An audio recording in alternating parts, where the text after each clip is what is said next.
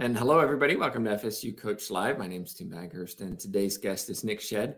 He's the owner of Shed Performance Systems. Nick, thank you for joining me. If you wouldn't mind, just share briefly a little bit about your background and how you got to where you are today. Yeah, thank you for having me. I grew up in Northern Virginia, and I played football at Averett University in Danville, Virginia, and I studied sports medicine / wellness while I was there. And after my undergrad, I went to grad school at Appalachian State, studied exercise science with a concentration in strength and conditioning. And from there, I went to North Carolina and did a post-grad internship with the U.S. Army. When that was over, I moved back home, and in the midst of looking for a job, needed a free place to work out. And there was a local university there, the University of South Carolina, Aiken.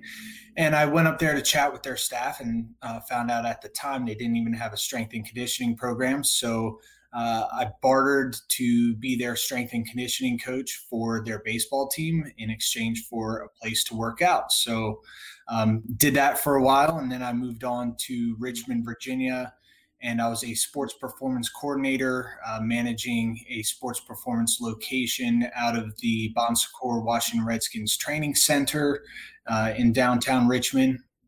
And I trained everything from youth athletes to collegiate athletes to general population, special populations. And after 2 years, I went to Virginia Beach and I worked for Exos as a performance specialist. A very similar population there with the addition of some surfers and sailors. And we did some tactical performance mentorships with the Navy. And then I went to Pennsylvania and was the head of strength and conditioning for the U.S. women's national field hockey team for 3 years. And then after that, I decided to begin work on my doctorate at Auckland University of Technology. I'm currently doing that from the States and am running a consulting and performance business at the same time. That's a lot. You've been around. Tell me a little bit what a performance coach is, or a performance consultant, or because it's thrown around a lot, right? I'm a performance coach. For you anyway, what does that mean? What did that entail? That's a loaded question. You know, I think it starts. I ask loaded questions, Nick. Yeah. I think that it starts with the core competencies of understanding human biomechanics and bioenergetics, and wanting to help people improve whatever it is they're trying to improve, whether it's their life, just general movement, daily functioning, up to the elite athlete level where you're trying to get every ounce of potential out of that person and help them achieve their career goals. In a way, being a strength and conditioning coach or performance specialist, you are an influencer. You are a mentor. You are a manager. It's a position that really wears a lot of hats, and those hats can change depending on what your venue looks like. You run your own business now, and we'll talk a little bit more about that in a minute, but one of the things that occurred to me while you were talking about all of those hats that you wear is there's a challenge maybe to know when to turn off, because you have a responsibility of bringing in income. It's your business. You're responsible for finding clients, working with them. How do you separate that from, okay, now I'm at home, I have to shut down, I have to spend time with family? Yeah, that's a great question. I think that's something that the strength and conditioning industry struggles with as a whole. In some venues, practitioners can be drastically overworked. You look at some NCAA schools and you've got one strength coach for 6 to 8 teams. In my case, I struggled the most with that when I was with the field hockey team. we were on the road well over 100 days a year. Wow. In my last year there in 2019, we traveled to 11 different countries in the first 8 months of the year. Wow. And when you're on the road, especially when you're working in Olympic sports, the staff sizes tend to be small. So I was the only person on our staff handling the strength and conditioning, the athlete monitoring, the performance science side of things, and as well as being involved in the rehab side. But when you travel, that extends even further into helping athletes get their laundry, get their groceries, working with chefs wherever you are to make sure that the food is what you need for your athletes to perform, etc. So it's really around the clock job, and it becomes very difficult to switch that off when you get home. And there's also this, I don't think I stand alone when I say this. I have this great passion for wanting to get better at what I do in order to get better at helping other people. And the strength and conditioning industry is very, very competitive in that regard. So I almost feel like when the workday is done, if I don't go home and read some research or read a book or something pertaining to the profession, then I'm falling behind almost immediately. And I do have a wife, no kids yet, but I have a wife and a dog, so I have a family that I have to attend to. And it took me a couple of years to really learn when to shut that down. But some of what's helping me is I'm studying sleep and performance for my doctorate. And I've always been a heavy sleeper. I could sleep 10, 12 hours a day. If I only get 8 hours, I don't really feel refreshed. So doing all of those things to wind down at the end of the day kind of coincide with spending time with your family and putting down the profession for a few hours. And that's what I'm working towards. Well, if you're just joining us, we're talking with Nick Shedd. If you have a question, just put it in your chat box and we'll get it to him. Let's talk about your dissertation, because sleep is something I think a lot of coaches and a lot of athletes ignore, yet research is starting to show that that's probably the most important component of performance. Yeah, so I don't want to throw around a blanket statement, but I think that there's a few reasons why it's either ignored or not heavily tracked or thought about within programs. And there are programs out there that are certainly doing it. But one thing that I hear as I talk to practitioners is we know our athletes don't sleep well. So therefore, there's nothing we can do about that. We're going to adjust everything else accordingly. And if you look at a lot of the research around sleep and performance really exploded in the last maybe 5 to 10 years.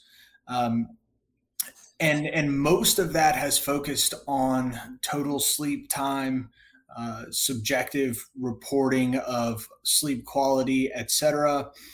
And while there certainly is efficacy to looking at those metrics, it doesn't necessarily paint the whole picture and doesn't always give a good enough landscape to make changes within your program. And that's where sleep research in performance needs to continue to advance. The other difficult part around that is subjective reporting of sleep can often be difficult. It can be good for capturing behaviors and tendencies within athletes, but if an athlete wakes up tired, they tend to assume that they didn't sleep well. And if they assume they didn't sleep well, then they usually project that they slept worse than they actually did, and vice versa. If they wake up feeling refreshed, they often feel like they actually slept better than they truly did. So the subjective measures of reporting around that are questionable in their validity, and sleep quality is often tied to mood and muscle soreness and other things like that. So that can impact subjective reporting. And I think people get caught up and aren't really sure always how to interpret that information. Where I see sleep research going is becoming an input and output for training. We understand that sleep affects everything from a hormonal level down to an intracellular level.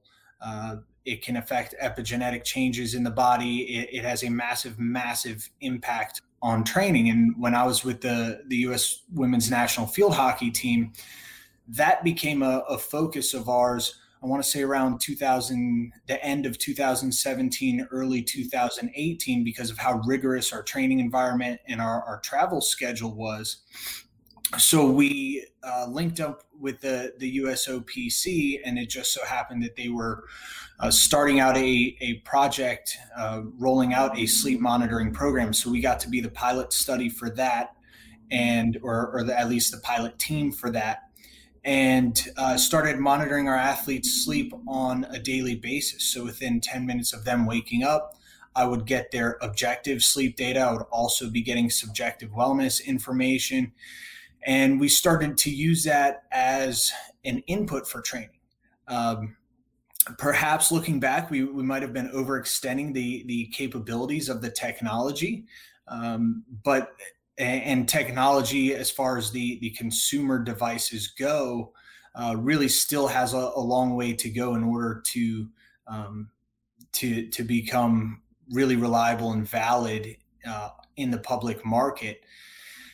But we started monitoring those things on a daily basis and adjusting our training on an individual level based on how players were sleeping. And we created dashboards and we're validating our objective data against our subjective data, et cetera. And that's a program that is widely used within the USOPC now. So I think we can conclude from what you just told us that you're a huge proponent of sleep. Not enough athletes get it. Coaches often accept that their athletes don't get enough and just say, well, we'll work around it. Have you figured out or developed any kind of suggestions for coaches to encourage athletes to get more sleep? Because, right, admittedly, a lot of athletes don't travel every day with their coach. So the coach can't ensure that they're in bed. They can't ensure that the person even sleeps. How do you get that high school team to understand that going to bed at 11 p.m. is going to make you better in 3 days' time instead of going to bed at 3 a.m.? Yeah, it's not easy. And I should back up and add to that a lot of the professional sports organizations, depending on their players' unions and their collective bargaining agreements, actually cannot do monitoring off of or outside of their court or off of the ice, et cetera. That's a good point. Yeah, they can't force athletes to take that home. So that becomes another hurdle. The general best recommendation that I've heard so far is just to increase the total amount of time that you're in bed. And that typically inherently increases total sleep time. I don't know that we're quite there yet as far as manipulating variables within sleep, especially with non-pharmacological interventions. There are things being used, and we used on the women's national team, like blue light therapy, at times when, say, you're traveling or your athletes are going to wake up, but they're going to be inside of the hotel for 3 hours in the morning and you just got to a new time zone. You really need them to get that light exposure. There's blue light glasses. There's research coming out on flash therapy, et cetera. But the consensus, especially if you're talking to college or high school kids, is that you need to spend more time in bed, shut off the devices early. And I think, with athletes, they care most about whatever you test. And that's what becomes really difficult. If you take a team and your only test is a 1RM back squat, they're going to get competitive over that back squat, whether it's really relevant to their sport or not. And so I think even if you don't do it all year long, or you only do it for 2 weeks, the entire year, getting some kind of subjective reporting around sleep, and obviously not using that as a whipping stick to try to force people to sleep more, but just use it as an educational piece. And I'll give you an example.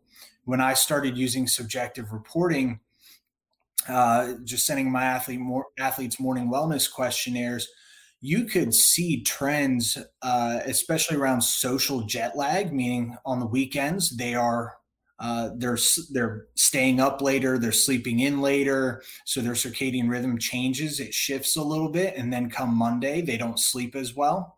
And then Wednesdays for us, we only had training in the morning, and then they had off the entire afternoon. You saw a very similar dip with a lot of athletes, a little bit of a shift.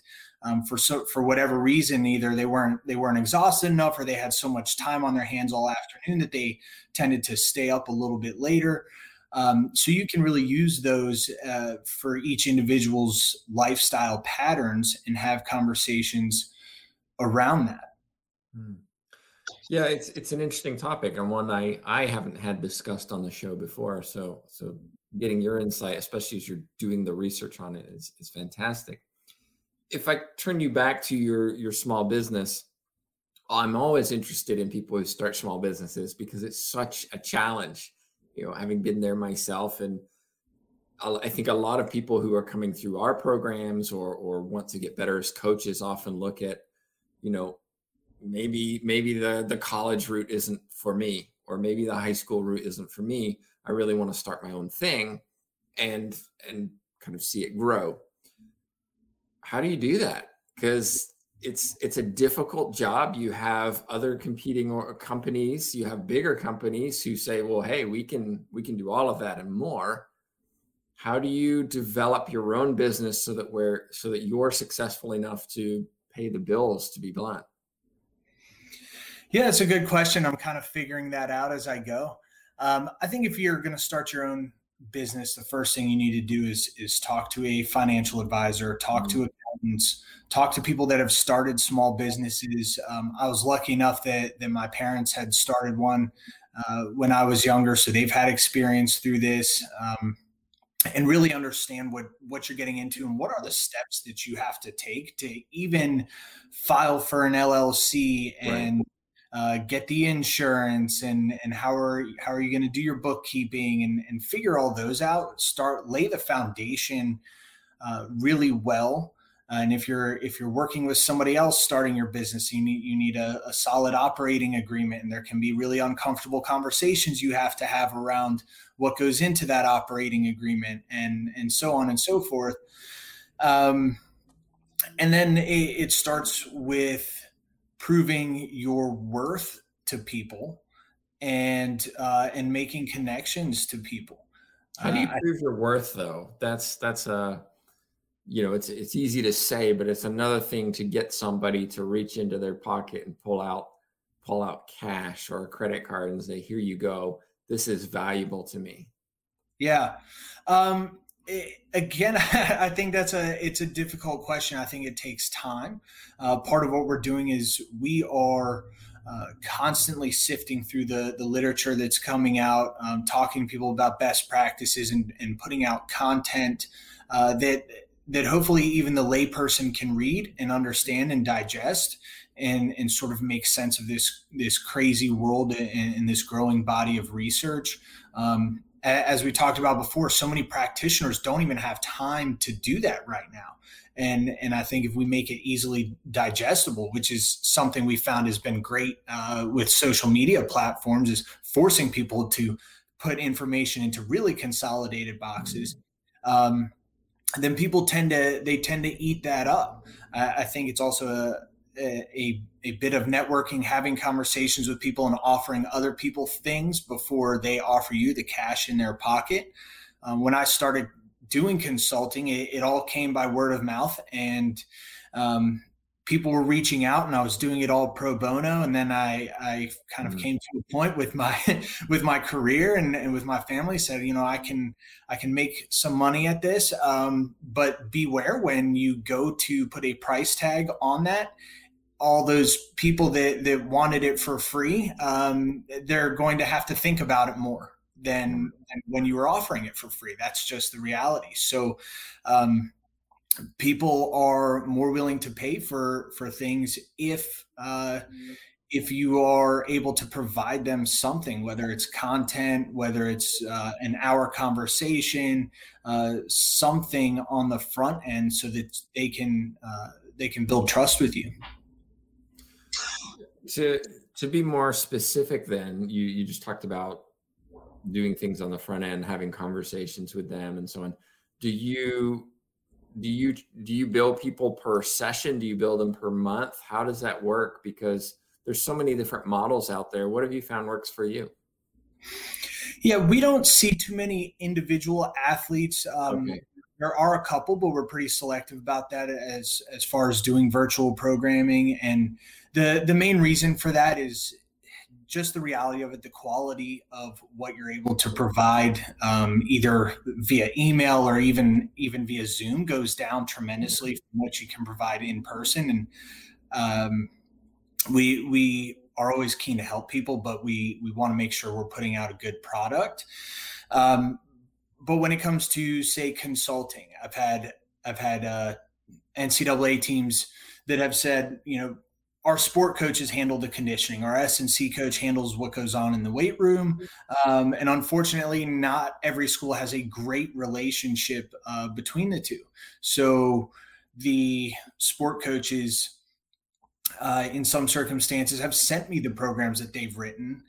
They've sent me the S&C programs, and we've had conversations with the entire staff around what's going to work, what doesn't work.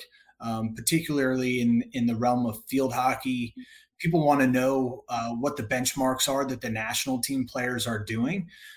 Fortunately, I have insights further than just the national team, looking at our junior high performance teams and looking down at the NCAA level and what certain key performance indicator benchmarks are actually attainable at those different levels. So some of it's really around adjusting expectations and adjusting the volume and intensity of their training to get best outcomes. And then you can make some subtle changes within a short conversation and taking a glance at somebody's program, or at least give them something that might be thought provoking. And then if they go back and implement that and they see the fruits of their labor, they're going to come back.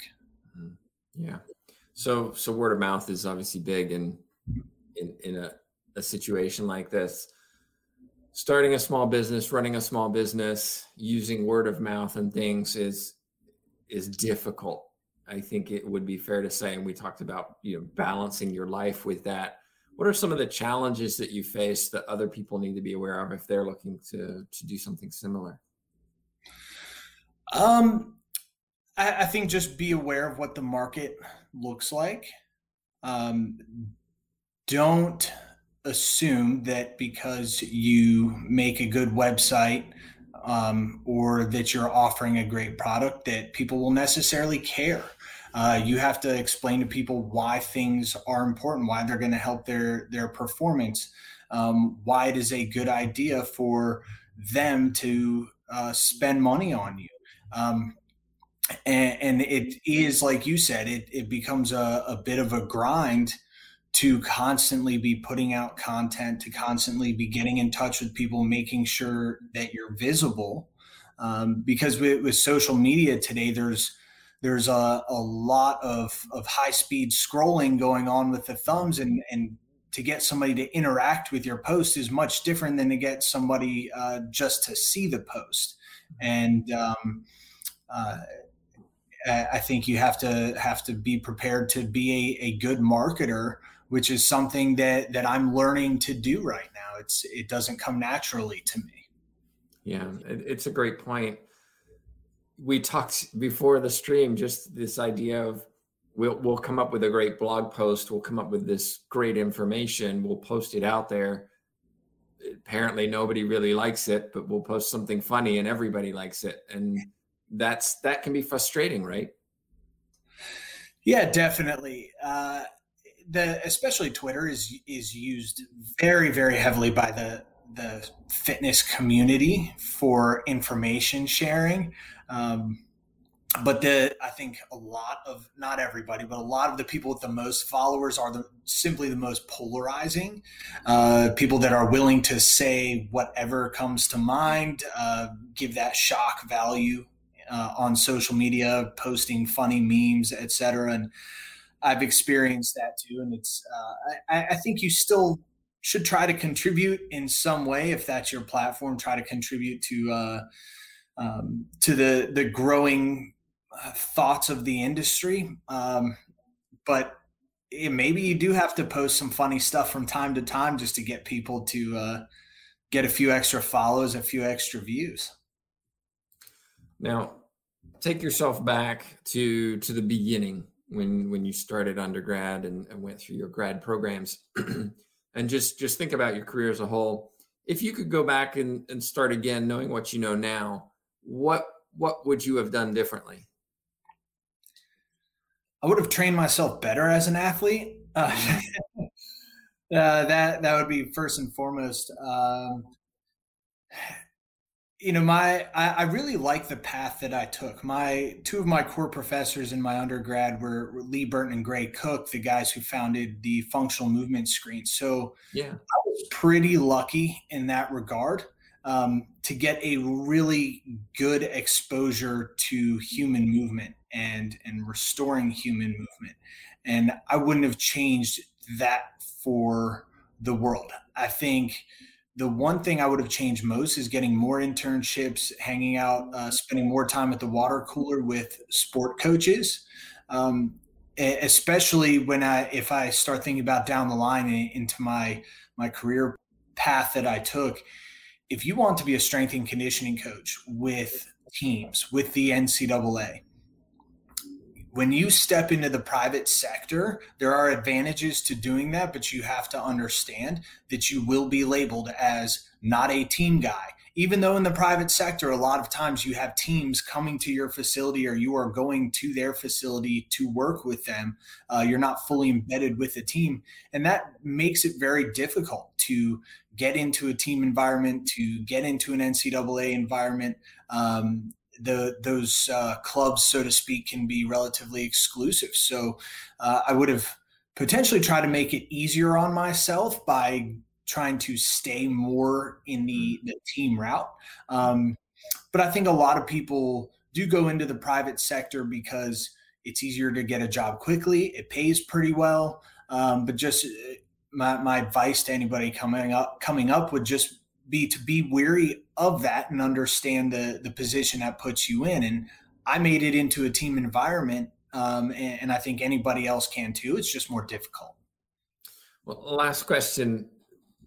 When we talk about strength and conditioning, when we talk about performance, I can go on Google and find a variety of different certifications where maybe by this time next week, I'm some kind of personal trainer, maybe not even setting foot in a gym these days. What are your thoughts on certifications and the efficacy of those, and whether they're valuable? Are there ones that you recommend? Well, maybe I'm not going to ask you to say ones you don't recommend publicly, but it's a minefield to me, especially in strength and conditioning, where I see so many different organizations saying, "Hey, we've got the best training, the best certification. You want to get this one, and it's the easiest for you to get." Yeah, at the risk of being crucified for this, yeah, I think everybody should get their CSCS, the Certified Strength and Conditioning Specialist, through the NSCA. It is the industry standard. I do think that certifications hold value in at least setting a bar of core competence, but that doesn't mean somebody's able to do their job well. There's so many other factors. If you can't communicate, if you can't relate well to people, if you can't manage time, if you can't manage in certain roles budgets, there's so many factors that go into coaching that a certification simply cannot cover it all. But I think that base bar for the industry right now is the CSCS certification, at least in the States. And my opinion would be all of the other certifications out there, to save those for continuing education units. Use those to add to your base and fulfill your CEUs for the CSCS certification.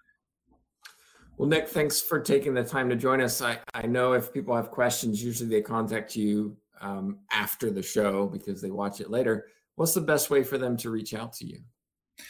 Yeah, just reach out to me at my email. That's shednw@gmail.com, or you can follow me on Twitter. Send me a message on Twitter at ShedStrength. So for those of you listening to the podcast, that's shed, SHEDDNW @gmail.com. Well, Nick, thank you once again for sharing a little of your expertise, and I hope everybody watching enjoyed it as well. Just a reminder, of course, that we're here every week, usually on Wednesdays, so be sure to join us next week for our next guest. Thank you for having me.